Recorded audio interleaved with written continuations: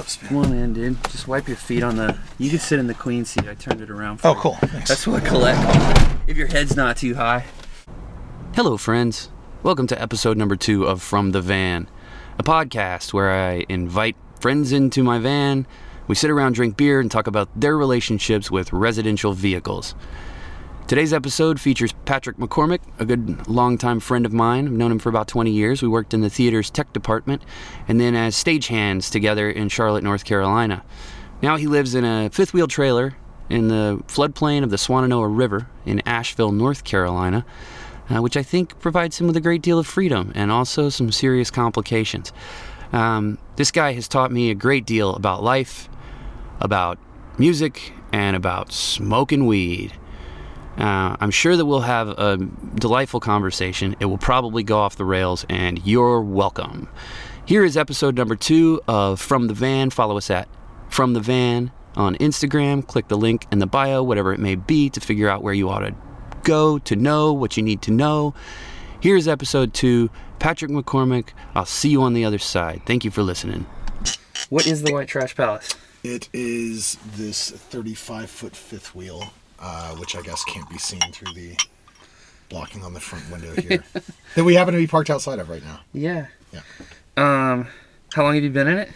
2.5 years. What'd you pay for it? $4,000.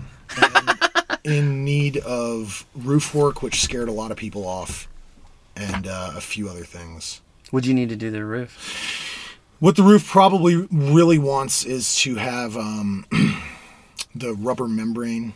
They use either EPDM or TPO. Have that rubber membrane taken off and plywood actually replaced. And instead, I went and got a commercial liquid latex product and just doused it. Slathered the thing with that on top. In the areas that were weak, someone at some point in the past backed it into something, and the divot created by that started a process where the ladder that goes up on the back, one side was pulling off. Mm-hmm. I did get in there and replace a little bit of structure at the ladder, but most of the rest of it I just piled more latex on top. Okay. Okay, but so all of that's really interesting, and we should say you just had a fucking increasingly regular traumatic experience the last couple of days with it, right? What happened? We are parked right off the Swananoa River here in Asheville, North Carolina, and we had a flood. And I sit far enough up off the ground that I have it better than a lot of folks here do, folks living in the buildings. But I hauled it across the street just to make sure, even though that ended up being unnecessary. Yeah. This was kind of our 4th flood scare this year. Mm-hmm. Last year we had one scare that didn't materialize. The year before that, we had none. And the year before that, we had one flood that was about as bad as this last one. Okay. So I haven't been here 6 times a year freaking out. This year was really bad. It was just an unusually wet year, maybe? Yeah, definitely. I think they're already saying it's the wettest year on record for our area. Oh, wow. Yeah. That's crazy. Okay, so I have this theory, and this is one of the reasons that I want to do this podcast, is that I've, and I feel comfortable saying this to you because I think you'll cop to it. I have this theory that, and you don't live in a van, but you live in a fucking very unusual setup for somebody of your, age and qualification. Is safe, I think. I think everybody who is doing this is interesting, but in a fucking super wide variety of ways, right? I always say that everybody who's living in a van is a fucking weirdo, but they're all sorts of different flavors of weirdo. Why are you in the fifth wheel? Well, I had been in an apartment that I built in a little warehouse on the west side, and the little old lady who owns it, her son started dating a real estate agent, and yeah, she convinced her that she could quadruple the rent easily, and so we all got kicked out.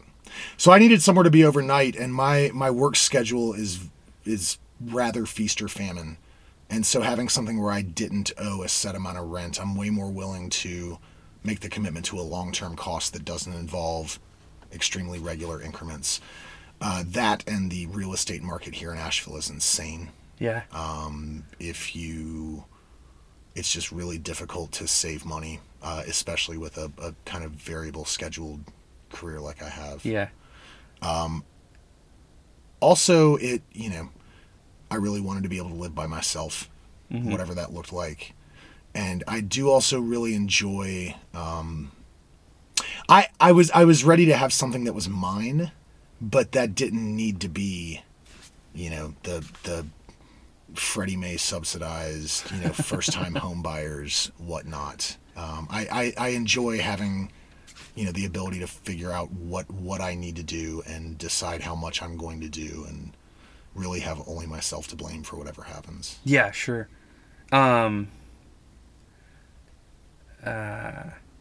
Do you, so are you paying rent at this place? I am. Okay, but it's like a pretty nominal amount. It's a low amount. It's basically for utilities. Yeah. Okay. Yeah. And like when this place is no longer available, either because it becomes like too much of a hassle because it's like flooding more regularly, or it gets sold or something like that happens, what do you do? Do you move the fifth wheel somewhere else, or it depends on how long that is from now? Or it what? does depend on how long that is from now, and the current plan is yes to move it somewhere else. Okay. Yeah. Well, what do you think about the macroeconomic implications of van life? Where to start? Wow. This is a really nice van that we're sitting in. I was surprised by how little you said you paid for it. Yeah. The Mercedes logo on the front like screams luxury to everybody, which I think actually helps me when I park in like a uppity neighborhood. Well, this nice young man's just driving a Mercedes. It must be fine. Yeah. So I learned how to build here in the Southern Appalachians, and it's something that a lot of people. I'm going to take a little sidetrack, I guess. Go for it, dude. Say whatever the fuck you want. All right. It's something that, the construction labor market around here is depressed even in like good times, because you meet a doctor or an accountant. If they grew up around here, odds are they helped build something. It's like building has been a sort of democratic by force of poverty thing here historically. And there's a lot of houses here that are just crap. The market doesn't notice that when they're pricing these things out because of the desirability.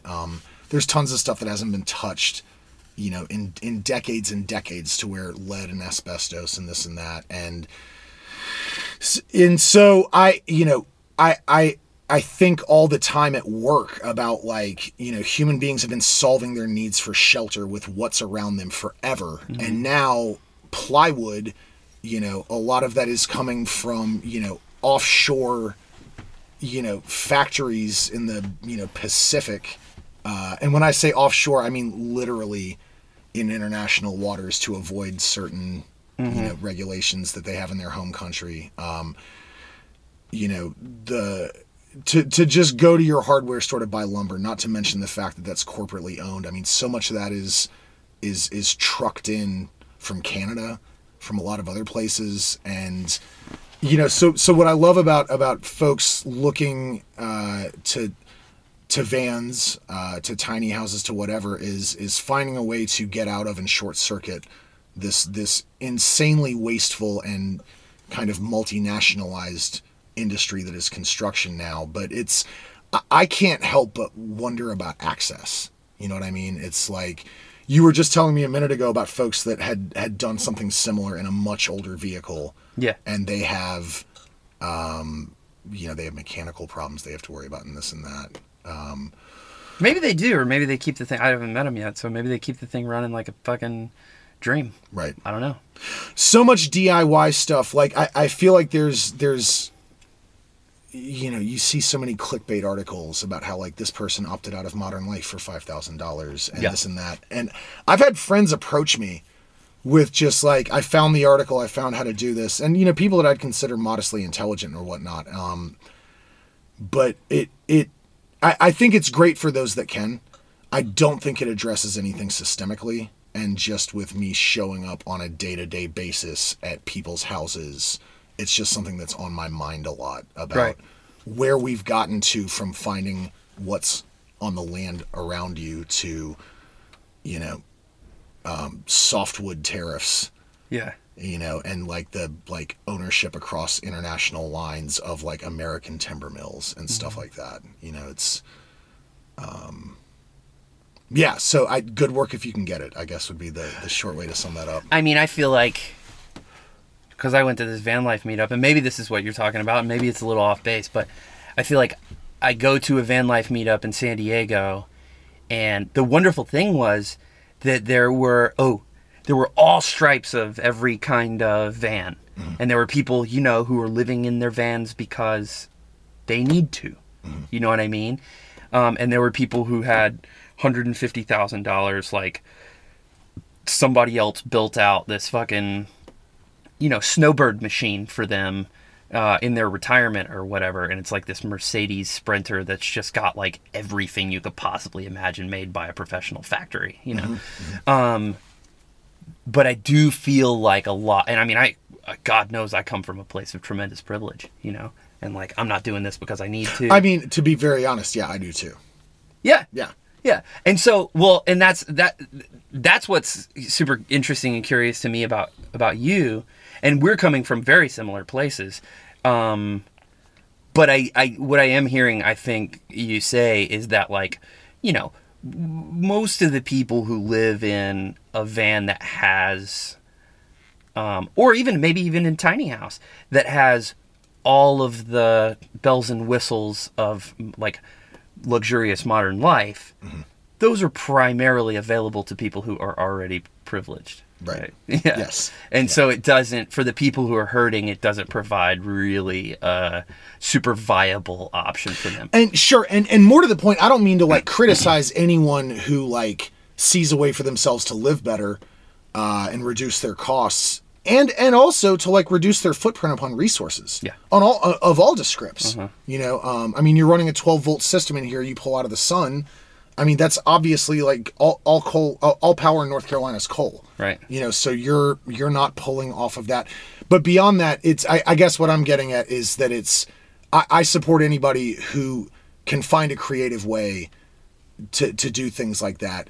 But I don't see it being a systemic answer where I see systemic housing problems. Sure. You know what I mean? And maybe that's something that doesn't, I have never really dug into the whole van life community. Maybe there's not so much about that. I wonder, it seems like I hear people talk about it in terms of like solving their problems and finding innovative ways to kind of unplug from the systems that are in place and whatnot. But then I extrapolate that out to, can this address problems that we have as a society, that we have as a, I think I'm fully on board with you there. I don't think that it can. Well, and I mean, this is, I was telling you earlier, is like, I'm against free public parking. Right. But I benefited from it every night because I park in the fucking street. I very rarely park on private property. Right. I'll probably stay at your place tonight, but like, I'm almost always in a parallel parking space. And, if everybody started to do this, so there was a Ninth Circuit decision that actually, on the West Coast, came out, and I think it was in Oklahoma, that said that all of these no sleeping in your car overnight, no sleeping in the street, or camping in public parks overnight, all of these ordinances are unenforceable in a community unless the community has adequate immediately available shelter for all of the homeless people in the community. Mm-hmm. And that's not a description of any community in the United States. No, not or at all. Probably the world, right? Yeah. And so like on the West Coast, at least, a lot of the communities have sort of had to stop enforcing these rules.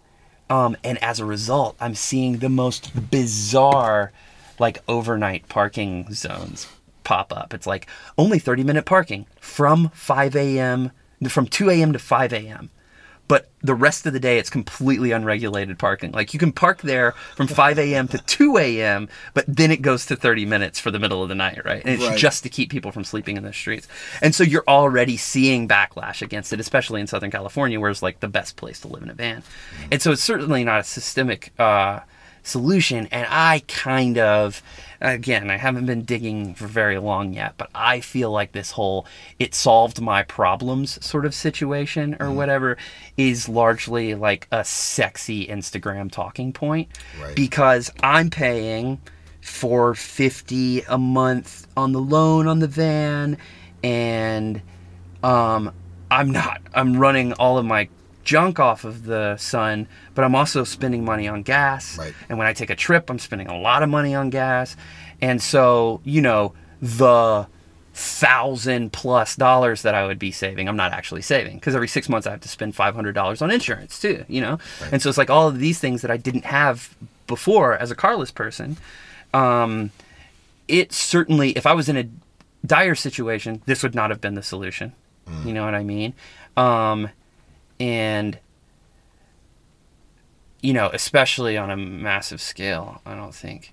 So Asheville has a huge Airbnb problem. Like tons and tons of the potential residential space are being rented out for God knows how regularly to people who are not contributing to the workforce. Four times as many Airbnbs as available long-term rentals. Yeah. Wow. Yeah. And so, and those people are spending money, and so they're contributing to the tax base. But what it's doing is it's creating a situation where the people who work in the community can't afford to live in it, right? Yes. So absolutely. What is, in your mind, what is the solution, the long-term solution, the systemic solution to the housing problem here? What do you do? There's been initiatives that I really support here in town to limit and or ban Airbnb. Okay. It's been looked at doing by neighborhood, geographically speaking. I think it was Nashville has a program now where the city issues a certain number of permits, and they've talked to Airbnb and just been like, look, we can litigate, or you could just help us out and not upload anyone that doesn't upload a picture of themselves holding their city issued permit. Finding a way to push back against turning a town into an amusement park, right, is a great place to start. But you kind of got to like go a little far off the left deep end to get into a whole lot more than that. To my knowledge, it'd be completely unprecedented to start having rent control in a city of our size. Right. But having some kind of correlation to what the actual wages are, because yes, people come here and spend money to businesses that are by and large almost entirely owned outside of town. Mm-hmm. So that money kind of passes through here. Right. And even before so much a tourist business base popped up, when it was just where people wanted their second mountain home, a lot of that real estate money did the same thing. It kind of just cycled through. I don't have an answer about what to do. Well, do you have an answer about what to do about the systemic housing shortage? Because we're just talking about Airbnb right now. Right. I mean, because I live in a place that's got a completely different demographic and a completely different, like, we're like way more built out in terms of like local, regional, like footprint. You know what I mean? Like you go in the city that I live in, and there's like a few parcels that could even have anything built on them because everything's already built on. Right. And we're tremendously unaffordable, like probably about the same as Asheville. Mm-hmm. And the state's actually coming down on us because we don't have enough affordable housing in town.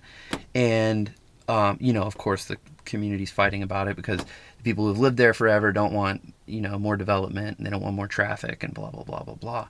And I have my ideas, but do you see something that Asheville could do to create affordable housing for the masses? Aside from kicking the tourists out. I guess I feel like it would take some kind of drastic action. Whether you're going to talk about having some kind of subsidized purchase of the actual dirt for people that commit to build affordably priced housing. I have wanted for a long time to take what I've learned and my tools like down into lower income areas. Mm-hmm. And a lot of lower income areas out in the rural areas, I mean, those skills they grow up with, so it's more lower income urban areas, and try to find a way to just help folks get a little bit more knowledge and be able to kind of take the lead on identifying problems in their home, simple like retrofits and stuff like that. That's kind of shifting the responsibility in a rental housing market to the consumer, which it shouldn't be that way. I mean, it could be a tangible, it could be of tangible benefit to people, but it's not. It's kind of like, well, if the system's not going to work for me, I guess I'm going to have to do something. Because theoretically, you ought to be able to call when you have inadequate housing. I mean, there is a hotline set up. This is something that gets addressed. But then the retaliation in the face of that. Mm-hmm. Well, okay, so you build houses.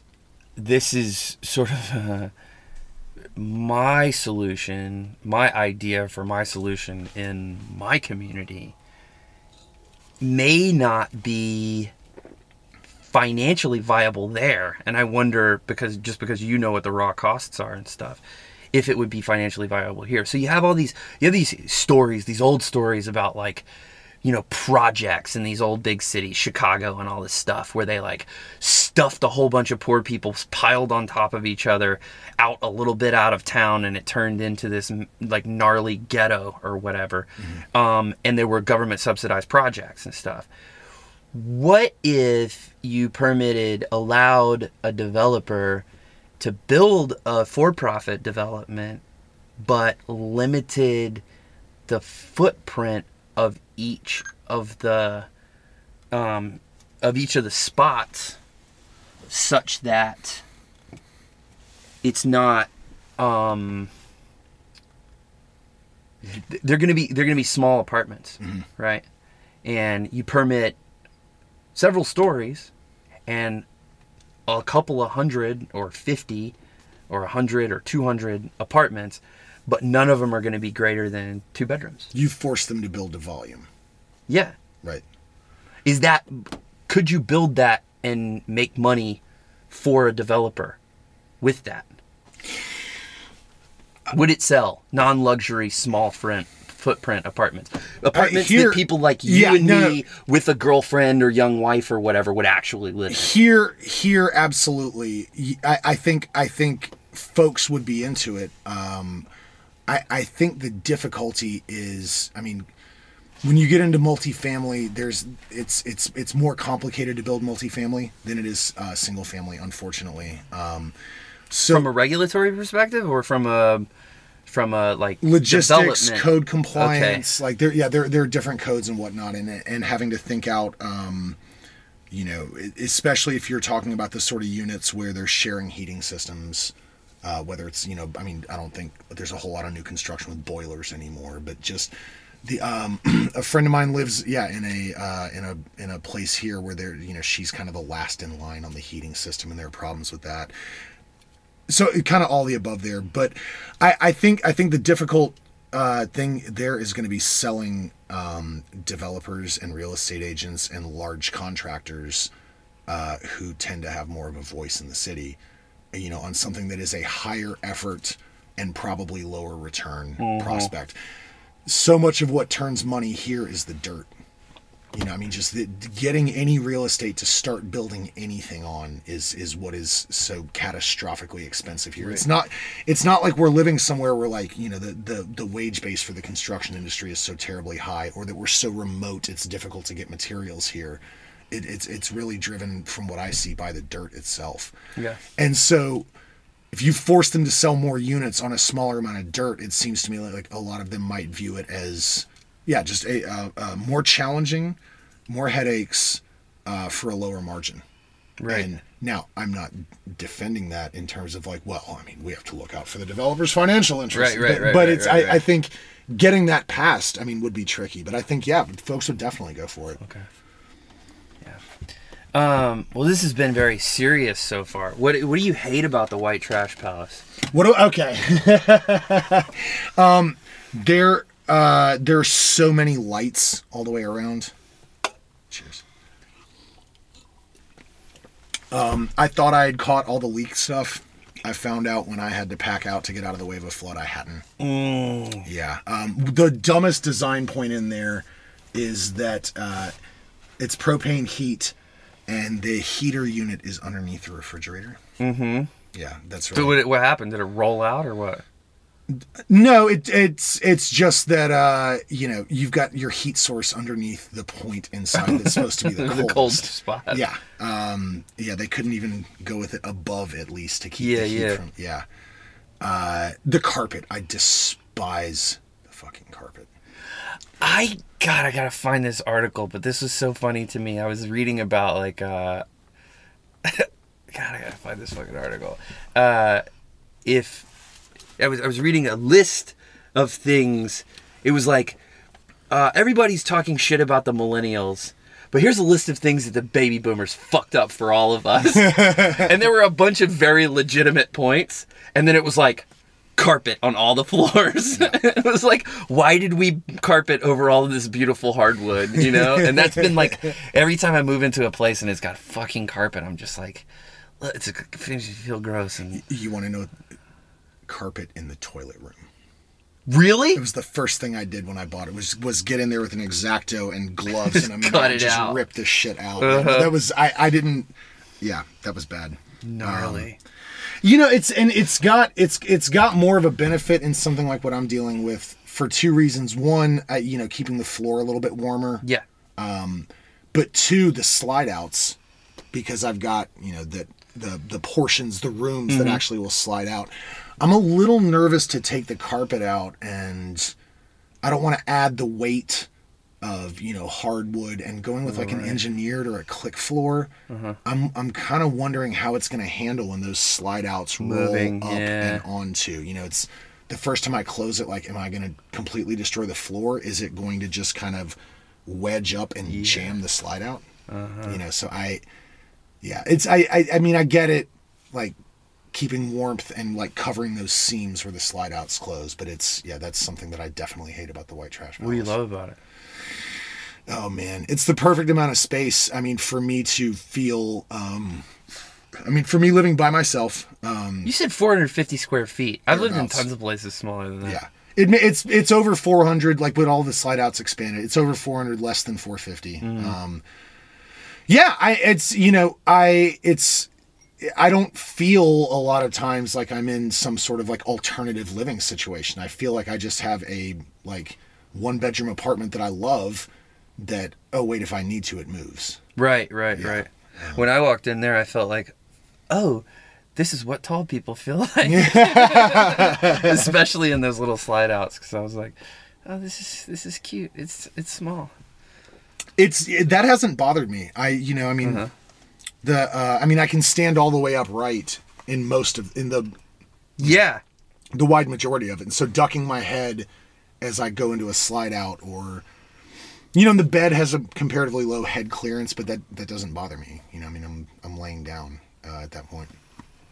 Oh my God, the mirrors that it's kind of got a 70s like sleazy aesthetic with like that carpet, but then also, I don't know if you noticed. I didn't see the mirrors. So did you go in the bedroom? I just stuck my head in there. I didn't look around. Past the bed. Okay. It's more closet space than I've ever had in my life. Awesome. The whole 8-foot width of the ass of it is 2 huge closet doors that's floor to ceiling, but they're entirely faced in mirror. Okay. And so that's I enjoy that. It's kind of crazy that the cabinets in there are actual all like solid oak. Weird. It's not oak faced plywood. It's not like plywood with oak face frames. Is it because it's older? How old is it? It's just over 20 years old. It's 96. Okay.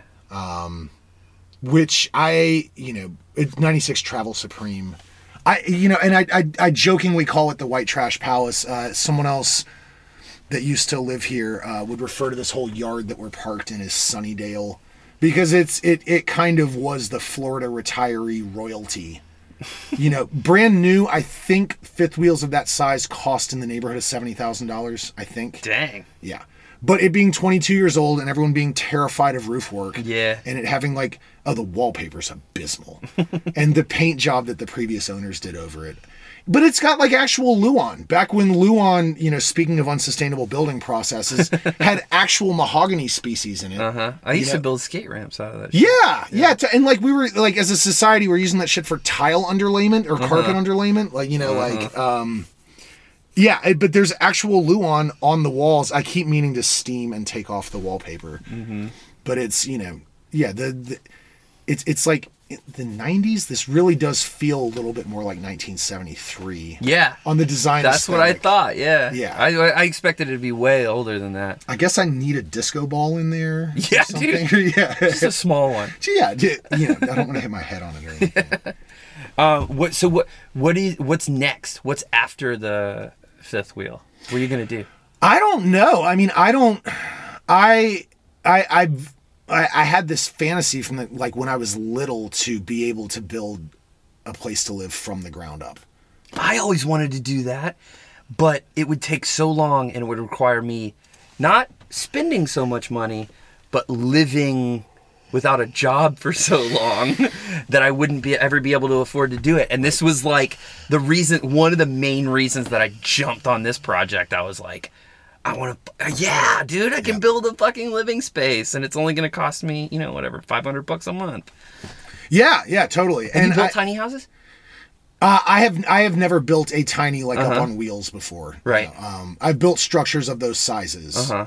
In fact, the two houses I'm building right now, this is kind of what I was getting at. Is I when I first bought this, I thought someday I'll live in this while I slowly.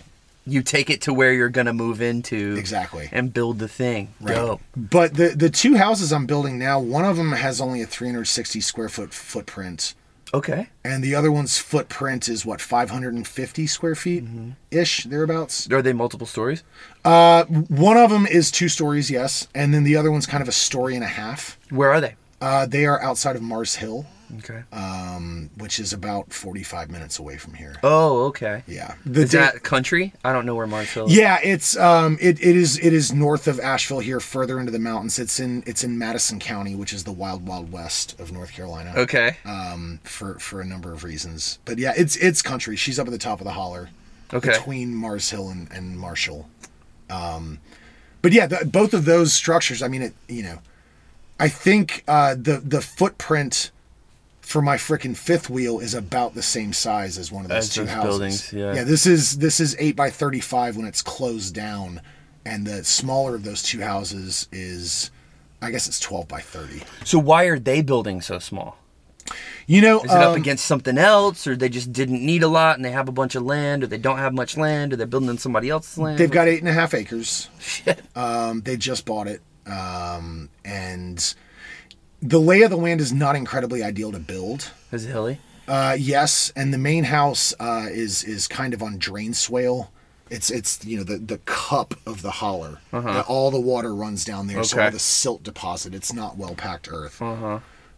We had to dig enormous footers for that just to spread the load out. And then there's just not a ton of flat land, and they also just kind of felt like they wanted this sort of efficiency as well as the aesthetic of having tinies. And one of them is the client who actually is the contractor of record. It's an owner build that I'm project managing for her. And she, that house is 1 bedroom. She's fanatically insistent that that's all she wants. She's in her 40s and feels like she knows herself well enough and is set enough in her ways that she wanted something that's comfortable for her and her cat. And then the other one, she's building for her niece. It's the same woman? Yes. Okay. Yeah, but she's building it for her niece that she's really close to, / when her niece feels the need to go wander the world, as a rental secondary. Yeah. Kind of thing. Cool. Are you putting... So, like I was telling you earlier, I don't know anything about most of the stuff I had to do to build this thing out. But I'm so fascinated with solar. And my buddy Chad, who works at Surfrider, told me that he used to have... And he was running off of regular old electrical and everything, but DC is so much more efficient. Mm-hmm. He said he had a DC refrigerator in his house in Laguna Beach that was the size of a normal refrigerator, but it had so much insulation that it was smaller on the inside than a normal household refrigerator. And he said that because you don't pay for heating and air conditioning in Southern California for the most part, right, that their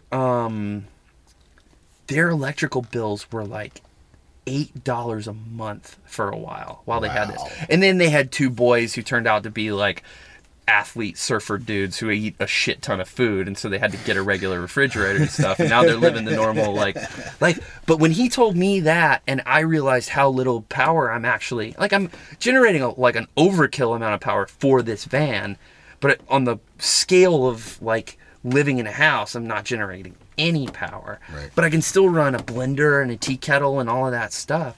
And it really sort of put in perspective for me, if you created a super efficient system, how achievable like actual solar power is. Are you putting solar on any of these things? Unfortunately, no. She all of the utilities are, well, I shouldn't say all the utilities. She's hooking into the grid. Okay. She doesn't really have the sunlight exposure. Okay. On the smaller house, she could put panels up, but she also wants to make use of what little flat and therefore sunny land she has for gardening. Okay. To do that pretty extensively. So she is just tied into the grid, which is an electrical co-op out there, which is pretty common in rural places. Mm-hmm. Her water is a gravity-fed spring, so she's kind of off the grid in that sense. Is that why she chose to be down in the bottom of the holler? Well, it's related to it. It's, I guess where her well is, that is, she couldn't go way too much further up. Mm-hmm. But then again, going further up, you get into building on stilts. Just when you're on steep slopes, it's a lot more destructive, just to the environment. Because you have to anchor the house like super deep into the dirt or rock or whatever it is. Yeah, and just being able to get up to and to work up steep slopes. I mean, my God, it has been a mud pit out there for months. Mm-hmm. And, my crew chief and I keep guesstimating what's our lost efficiency percentage to mud. Mm-hmm. And I think we're up to guesstimating about 60%. We're moving 60% slower. And that's without going further. So at that point, you're either carving a new road that's going to have to ribbon back and forth to get up there, or you're just losing so many hours in the day to trying to trek up a hill. Mm-hmm.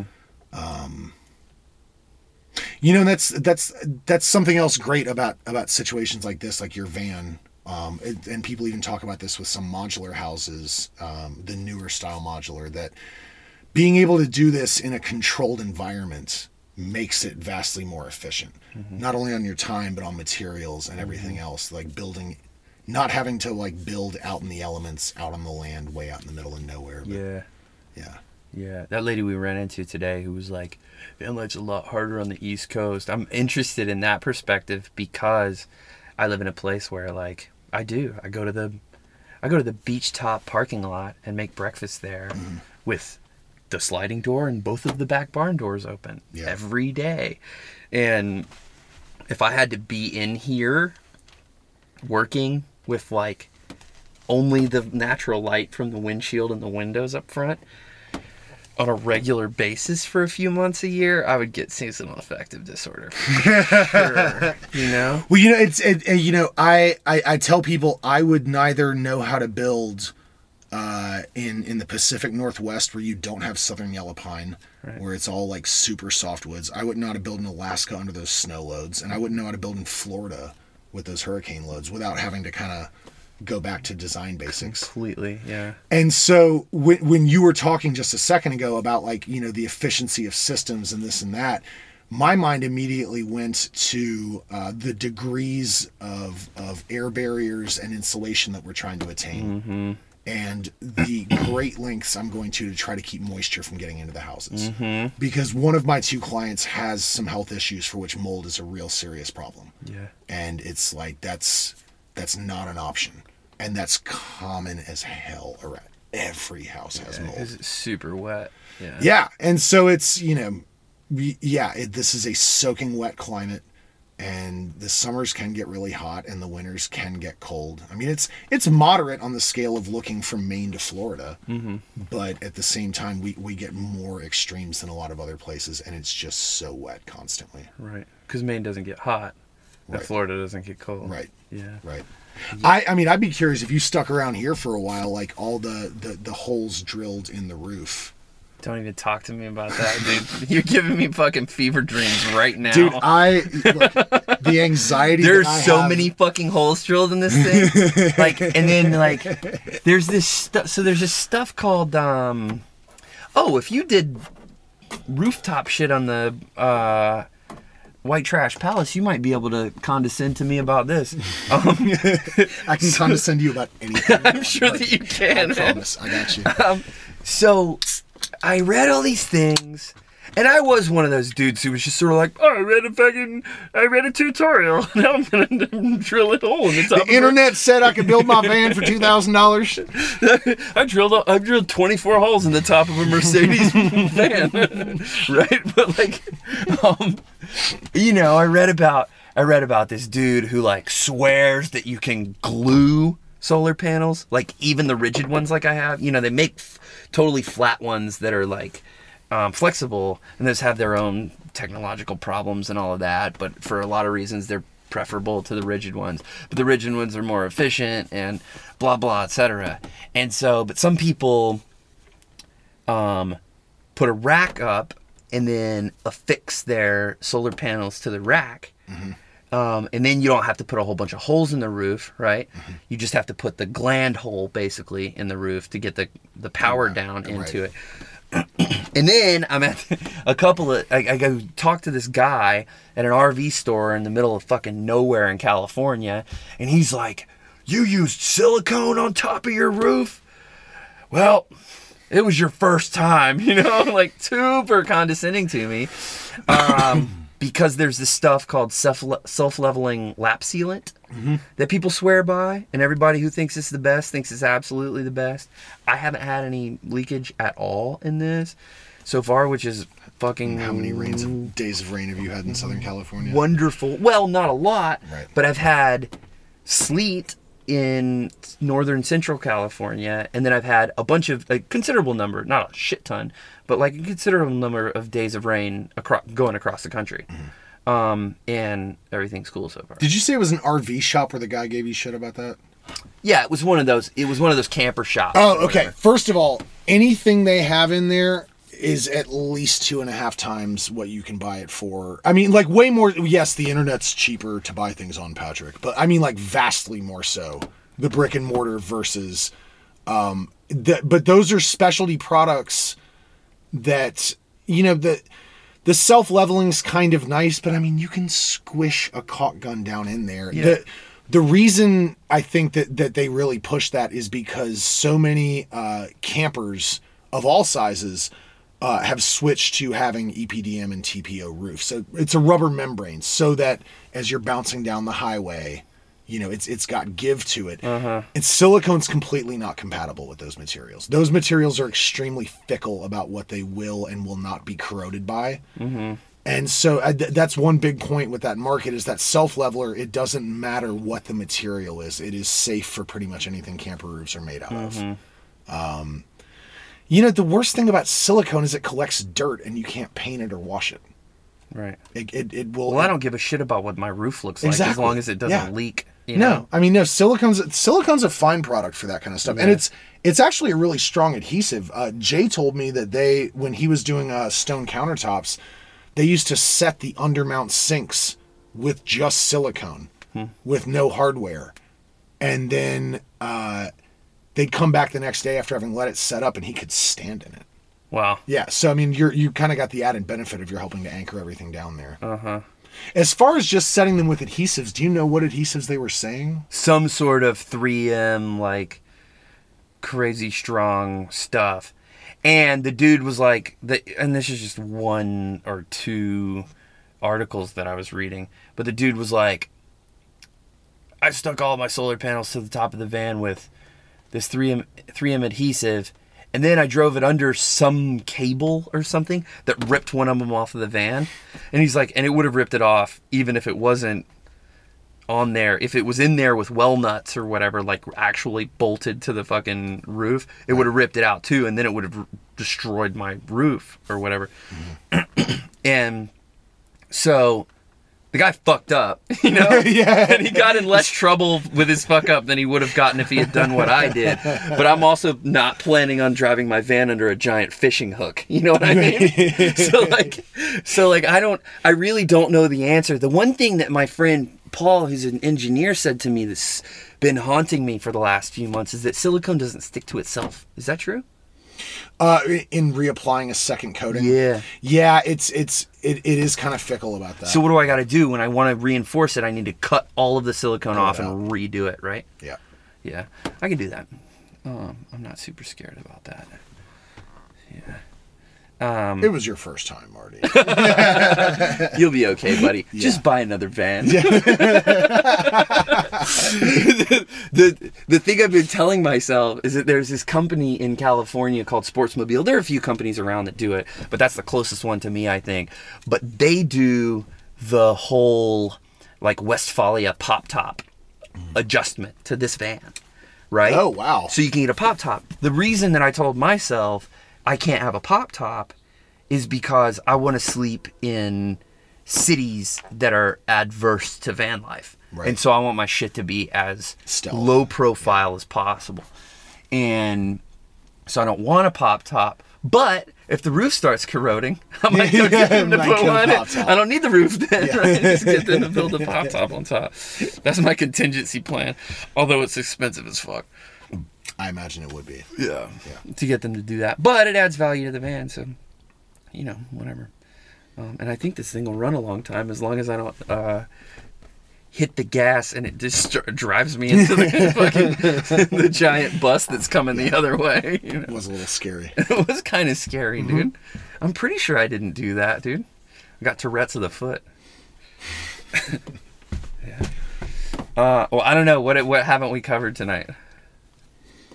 I mean, there's plenty we have covered.